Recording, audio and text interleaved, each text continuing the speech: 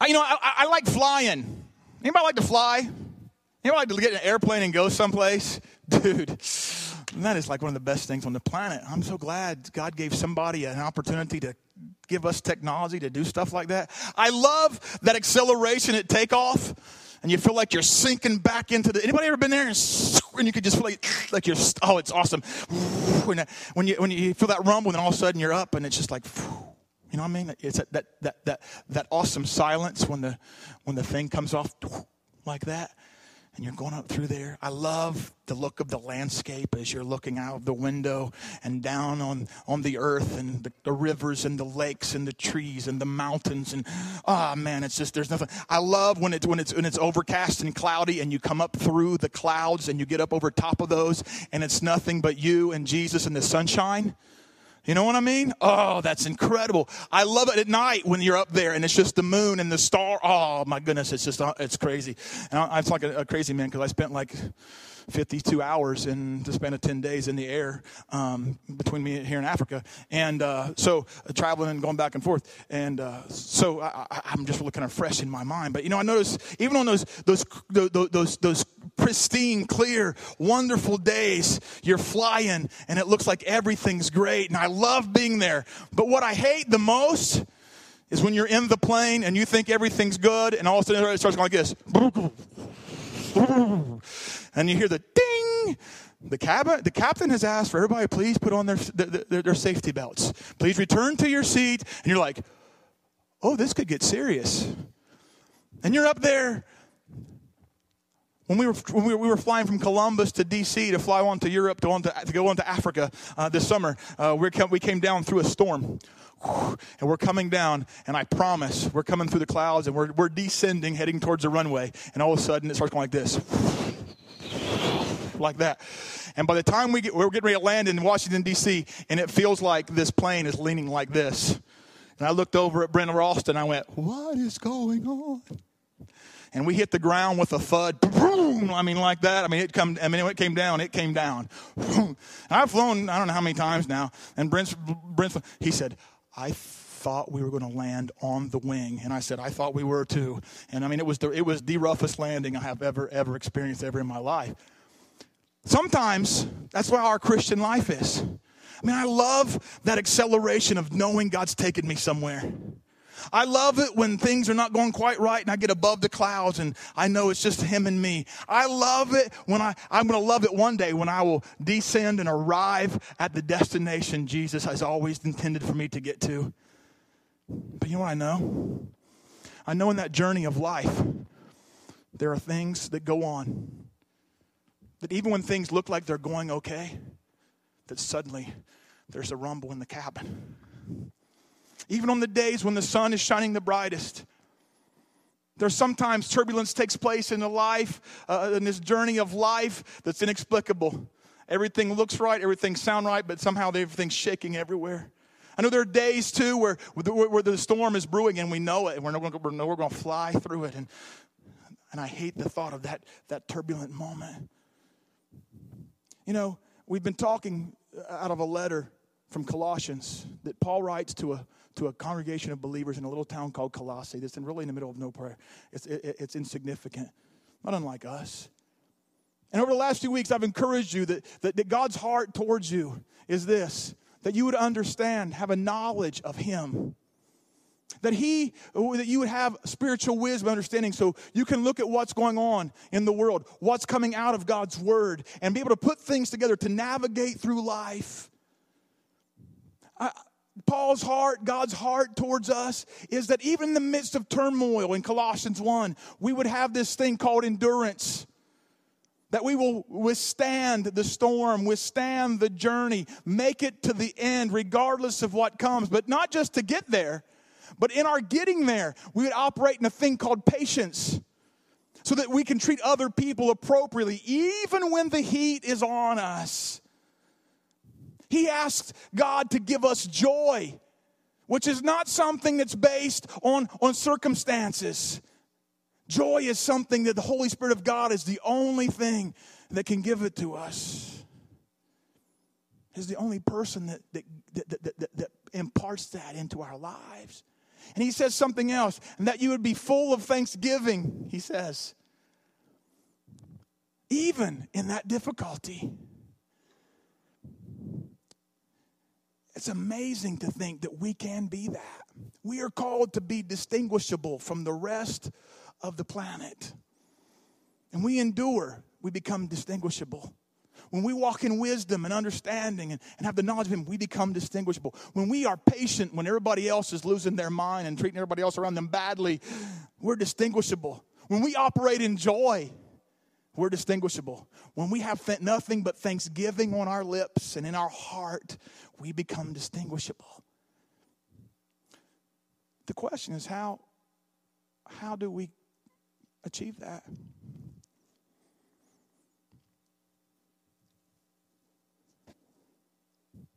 How? Let's look at Colossians 1:15.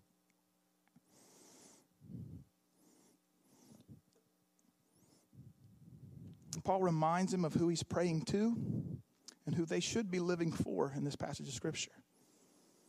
This chaos that our age is in, we got to be reminded of who we serve. We got to be reminded of who we should be praying to. And be reminded that that one is holding everything together. Colossians 1:15. Do me a favor. We don't do this very often. Some churches do this. Would you stand with me for a minute? Let's read the Word of God together.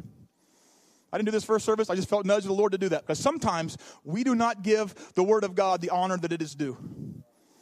And we mamby-pamby it like it's a newspaper article or a magazine article or some fictional tale of some kind or something like that. And it just isn't. These things we're about to read are the very Word of God. And I know we got all kinds of translations. You can read with me if you want to. I'm going to be reading from, I think, the New Living Translation at this moment. And or whatever, we'll just read. Christ is the visible image of the invisible God. He existed before anything was created and is supreme over all creation.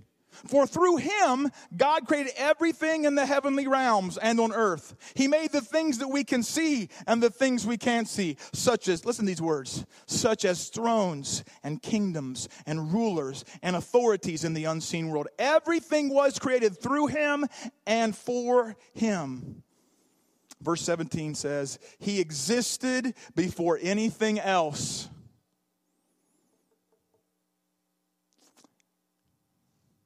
In the Psalms, there's a term they use. It says Selah.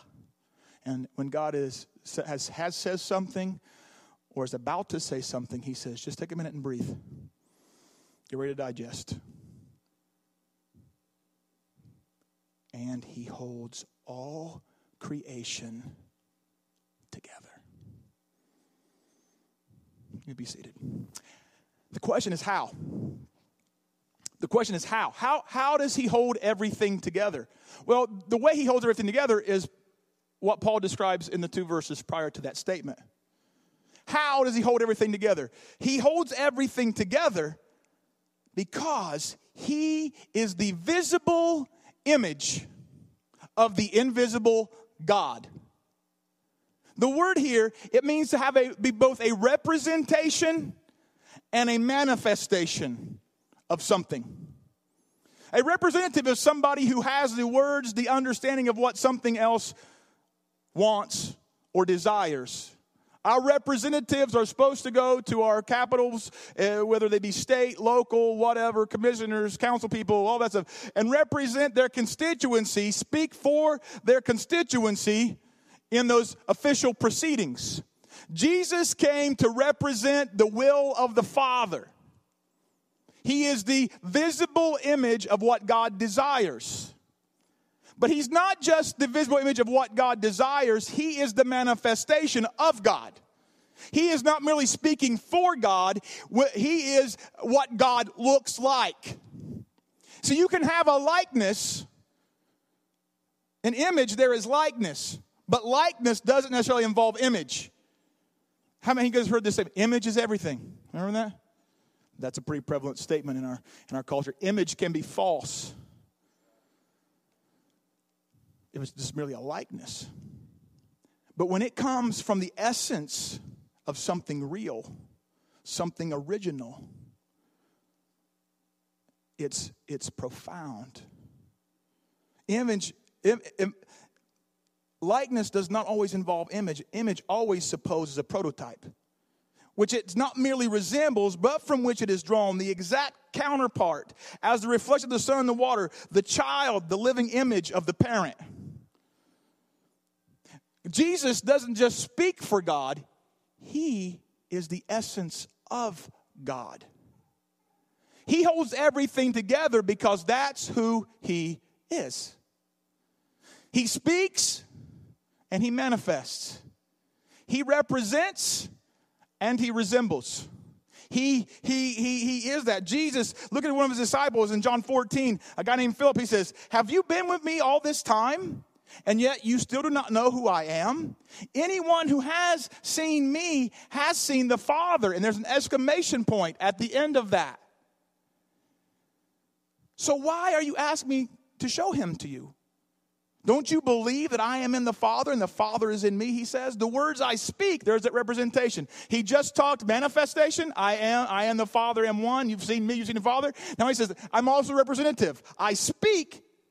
The words I speak are not my own, but the Father who lives in me does this work through me. Just believe that I am in the Father and the Father is in me. Or at least believe because of the work you've seen me do.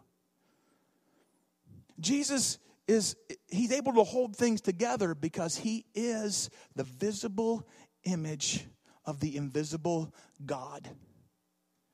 John 1:16, one of my favorite pieces of scripture, and all of it is John chapter 1. Oh my goodness, it's an amazing piece of scripture. And in John 1:16, John writes there, from his abundance, talking about Christ, calls him the Word in that particular piece of scripture. From his abundance, we have all received one gracious blessing after another. That's a reason for thanksgiving. That is a reason for joy. For the law was given through Moses, but God's unfailing love and faithfulness came through Jesus Christ.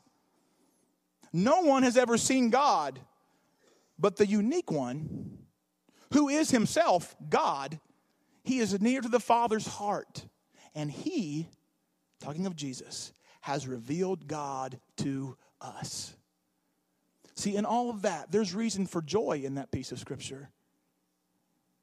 Because God merely gave a law to Moses, his words, his thoughts, his will. Moses was a representative of God. But Jesus was both a representative and a manifestation of God. All at the same time. Jesus manifested the will of God as well as the character of God. And so he is the one we are to have living on the inside of us. We are to be a representation and a manifestation of this person called Christ. Just as Jesus was the representative, he spoke for God. We are to speak the words and the gospel of Christ unashamedly and uncompromisingly. But beyond that, we are not called just to merely speak. We are called to manifest the character of this one we serve. Jesus makes a statement. He says in one place, he says, as long as I am in the world, I am the light of the world. And it's good that he prefaces that because we know, physically speaking, his time on this earth was about 33 and a half years-ish. Very short period of time, considering all of history so far and all that's yet to unfold. Very small. He says, as long as I'm in the world, I am the light of the world. But in Matthew 5:14, he looks at these disciples who would be the fathers of the church, who would begin this movement of taking this gospel clear around the world. He looks at them and he says these words, you are the light of the world. He says people should see your life and give glory unto the Father which is in heaven. Why would he say that? Because he knew the light that he was, which was supposed to shine through them, shine through us. In John 17, he says, I don't pray for these you've given me, the ones right direct me right now. He's talking about the disciples, the apostles. He says, I pray for those who will believe in me because of their words, which is us. We believe because we've been given this scripture handed down to us that Paul and Peter and John and all these men have written that we believe. And so we are a direct answer to that prayer Jesus prays in John 17. And so when he tells them to be the light of the world, he's praying for us to be the light of the world. When he's saying he wants them to be the light of the world, he's wanting us to be the light of the world. And manifest his presence, his character, but also be the representatives of his word and his will in the planet to bring the two together. If we're all messed up about how things are going, then we don't represent well and don't manifest well. If we can't walk in thanksgiving and joy, if we don't understand God's will and God's wisdom and God's purposes in the planet, then we get all messed up in the middle of difficult, turbulent times, and we cannot represent and we cannot manifest him. In John 1:4-5, it says this, in him was life. Notice this, and that life was the light of men. That light shines in darkness, and the darkness has not overcome it. Is that good stuff? An image, you can have an image without a real prototype. I can paint a picture on a canvas and have no real sunlight there to represent that. I can create a likeness of sunshine. But if I want a real image of sunlight, I need sunlight. The real image, when I walk out to the beach and I see this, oh, it was amazing. When I see the sun going down over the Gulf of Mexico and I see the image of the rays coming off the Gulf, and the reason is profound because the real thing is there and the reflection of it compounds what is going on. Oh, yeah, look at that. Patrick's got a picture right from where we were. Right there. I don't know if you can see that, but it's awesome. Woo! It exacerbates it when it has the real thing to pull from. You know what I mean? It broadens. It's amazing. And we are to be that. And that light, I love that piece of scripture, the way it's written right there, because one place it says the darkness did not comprehend it, which makes it sound like the darkness didn't understand. That's a really bad translation. It says the darkness could not overcome it. Today, where we live, what is going on right now, there may be great darkness, but the light of Christ shines, and the darkness cannot overcome that light. And that light is, keep clapping, that's okay, I'm going to keep talking. The light shines in us and shines through us, or at least it ought to. But we have to represent and we have to manifest well for that to happen. Ephesians 5:8 says these words, you once were full of darkness, but now you have light from the Lord. So live as people of light. For this light within you produces only what is good and what is right and what is true. We should resemble Christ. You want to see what a resemblance looks like? There you go.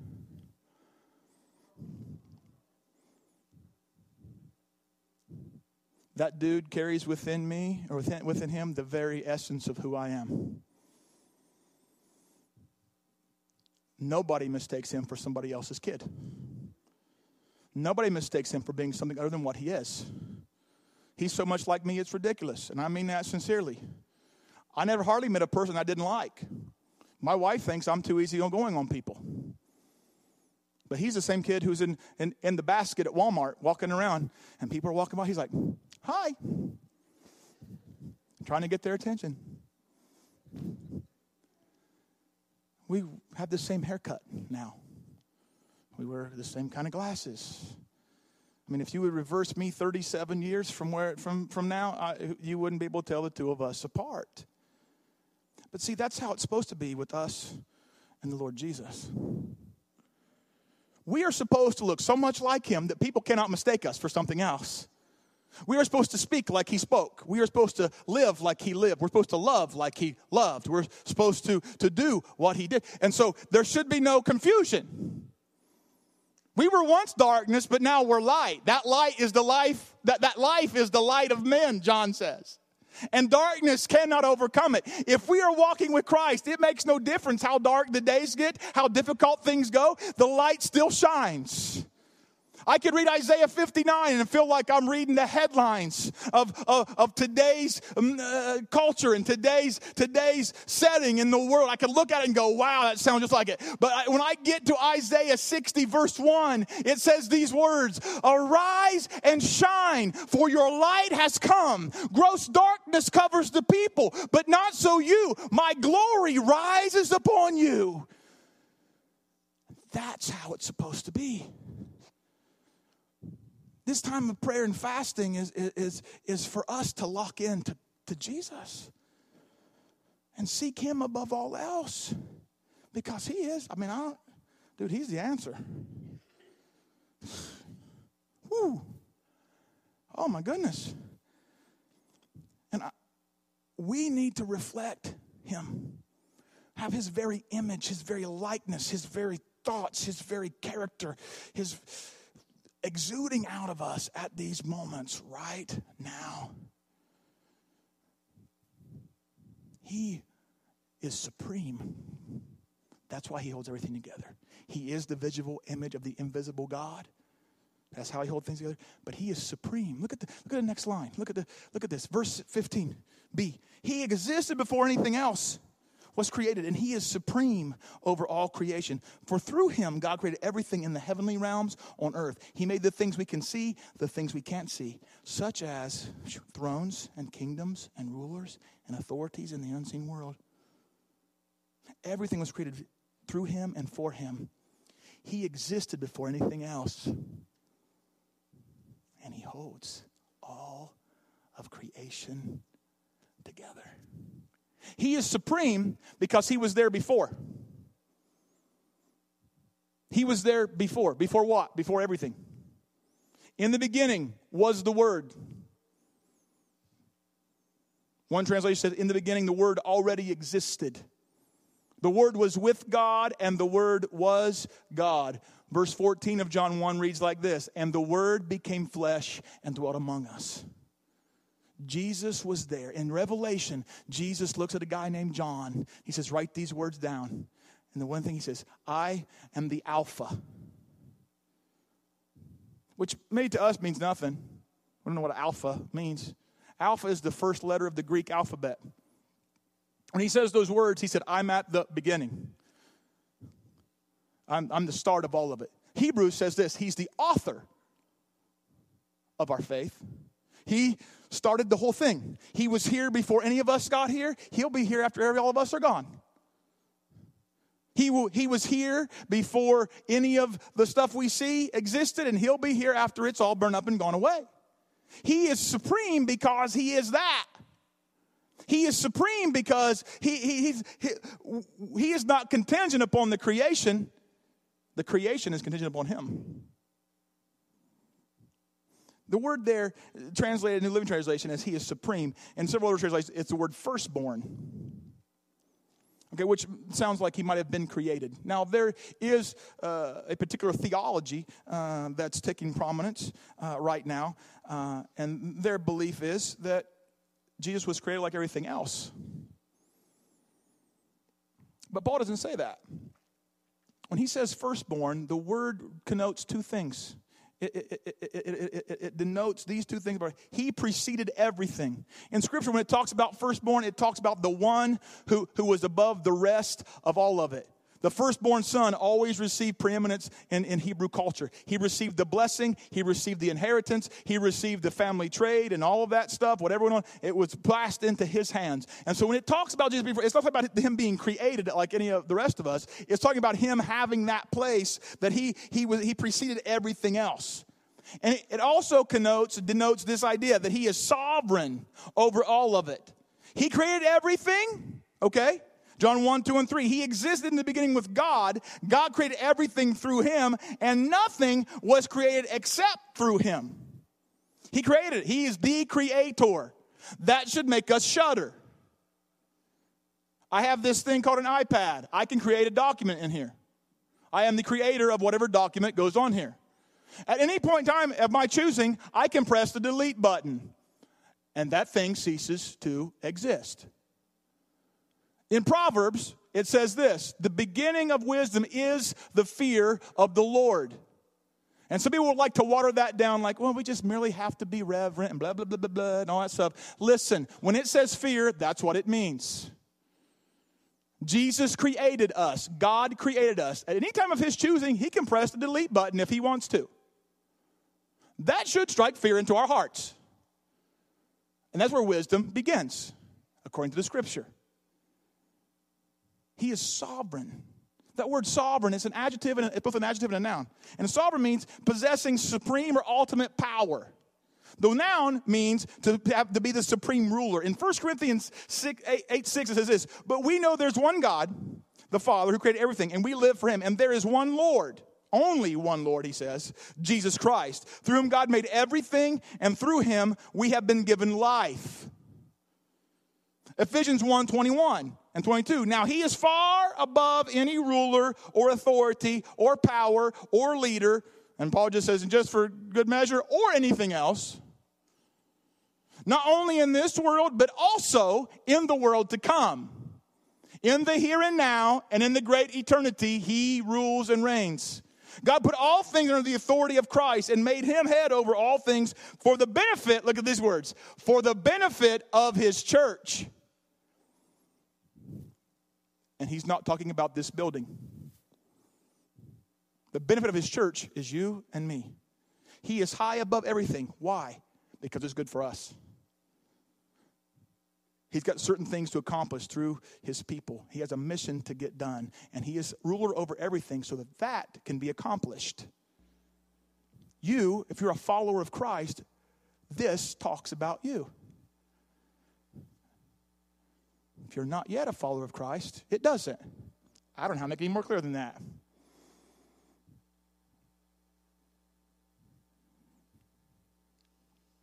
The earth and the heavens, the things seen, the things unseen, he created all of them. He made all things that we can see and what we can't see. Bible Knowledge Commentary says, from whatever point affliction or opposition comes, he is more powerful. He made all of it. Now listen to this next line. And there is no competition.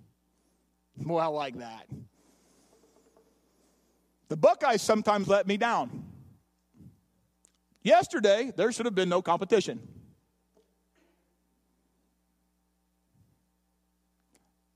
But with God, there is never any competition.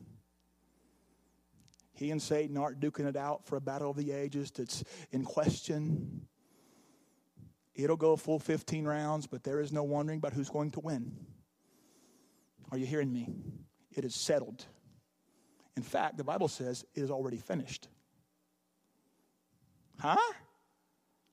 There's no competition. He is supreme, the Bible Knowledge Commentary says.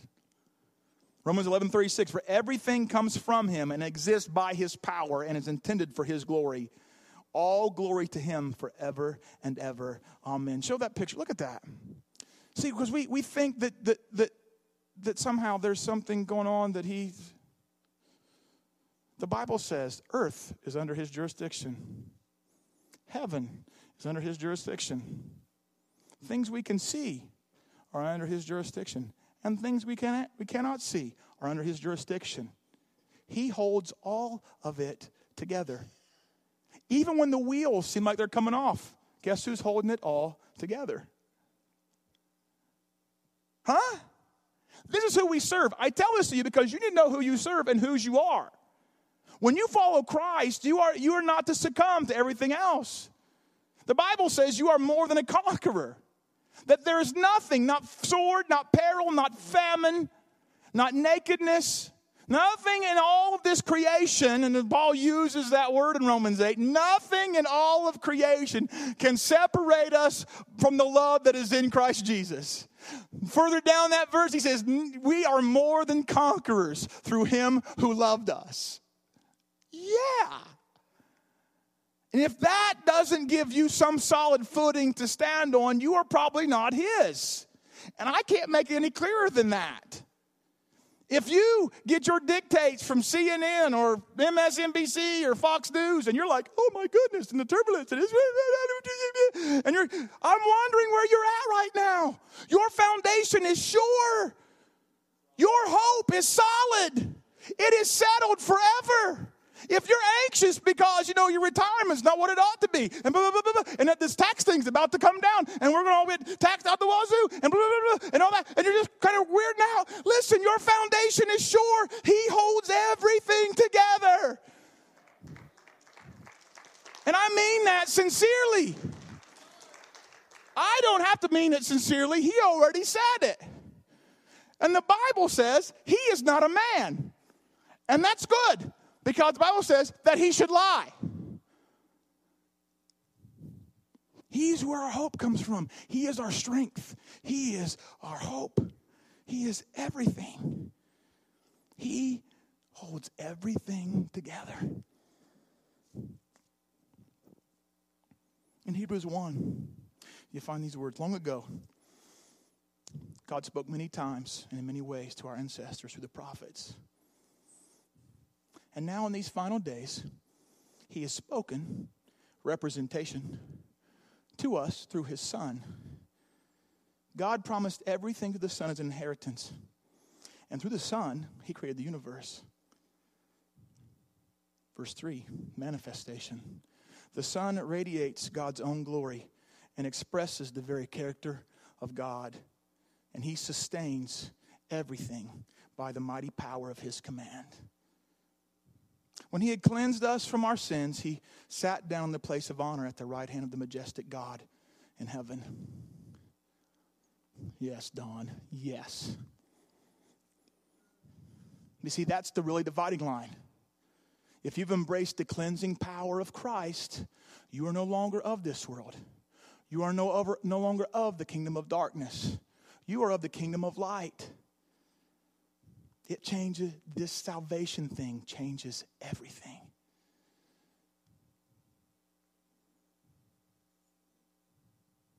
For he has rescued, Colossians 1:13, right before the words we read this morning as our text. For he has rescued us from the kingdom of darkness and transferred us into the kingdom of his dear Son, who purchased our freedom and forgave our sins. That is where the line is. Today, where you sit, if you've made a confession of faith in Christ, you are not of a kingdom that cannot, you are of a kingdom that cannot be shaken. That's good news. And today, if your kingdom is shaking, you've probably allowed your stuff to be based on something that's not out of the words of Scripture. When all other ground is sinking sand, man, it's on Christ, the solid rock I stand. I can walk through life knowing he's with me and I am with him. I can walk through political turmoil and know he's right there. I can walk through economic upheaval and know he's there. I can walk through racial discord and garbage and all that stuff and know that he's holding this whole thing together. He's got it, man. He's got the whole thing. And our citizenry is in a place called heaven. There's no shadow of turning. There's only light. If you're a leader, would you come join me up here? Any leaders from this body of believers, just come join me.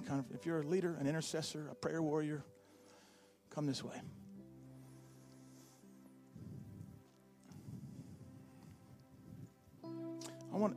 I want you guys to know something.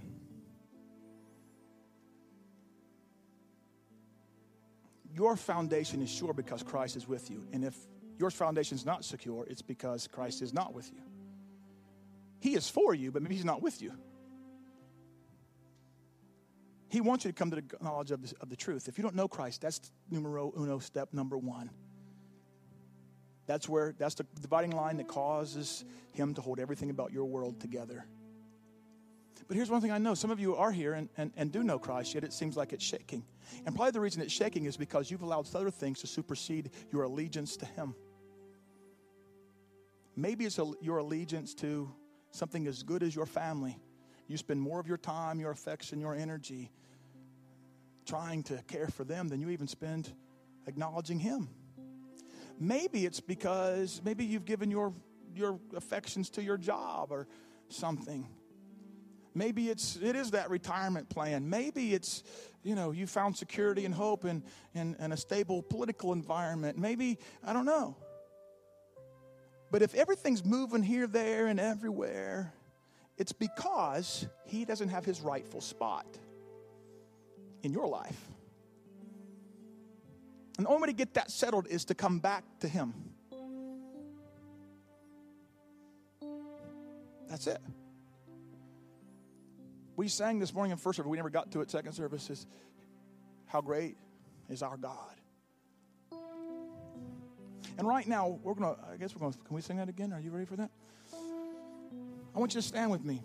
And I want you to be able to be, the reason I have you stand is because I want you to be able to move if you need to.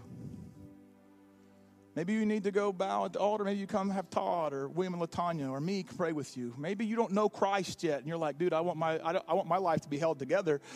Dude, I need Jesus. Yeah, absolutely. The forgiveness of our sins, the salvation he imparts is the step number one. We are all lost without him. We need him. We don't get to heaven without him. We don't. And I will keep preaching that until I'm blue in the face. I might end up in jail one day. I don't care. I just really don't. Because, he's the one hope. But we also, even though we've embraced that salvation, at times allow his supremacy not to rule our lives. And that's where we got to get things back on track. Are you with me? As we sing, if you need to find a place to make Jesus that spot in your life, you need to be introduced to him for the first time, you need to come back to him, or you need just to embrace his supremacy in your life. Let's do that right now. Father, we bless you. We just turn our hearts towards you. Speak to us, God. Whatever things has received lordship over us that you never intended, God, let us come back to your place of rulership, your authority of being able to hold it all together. Amen. Let's sing.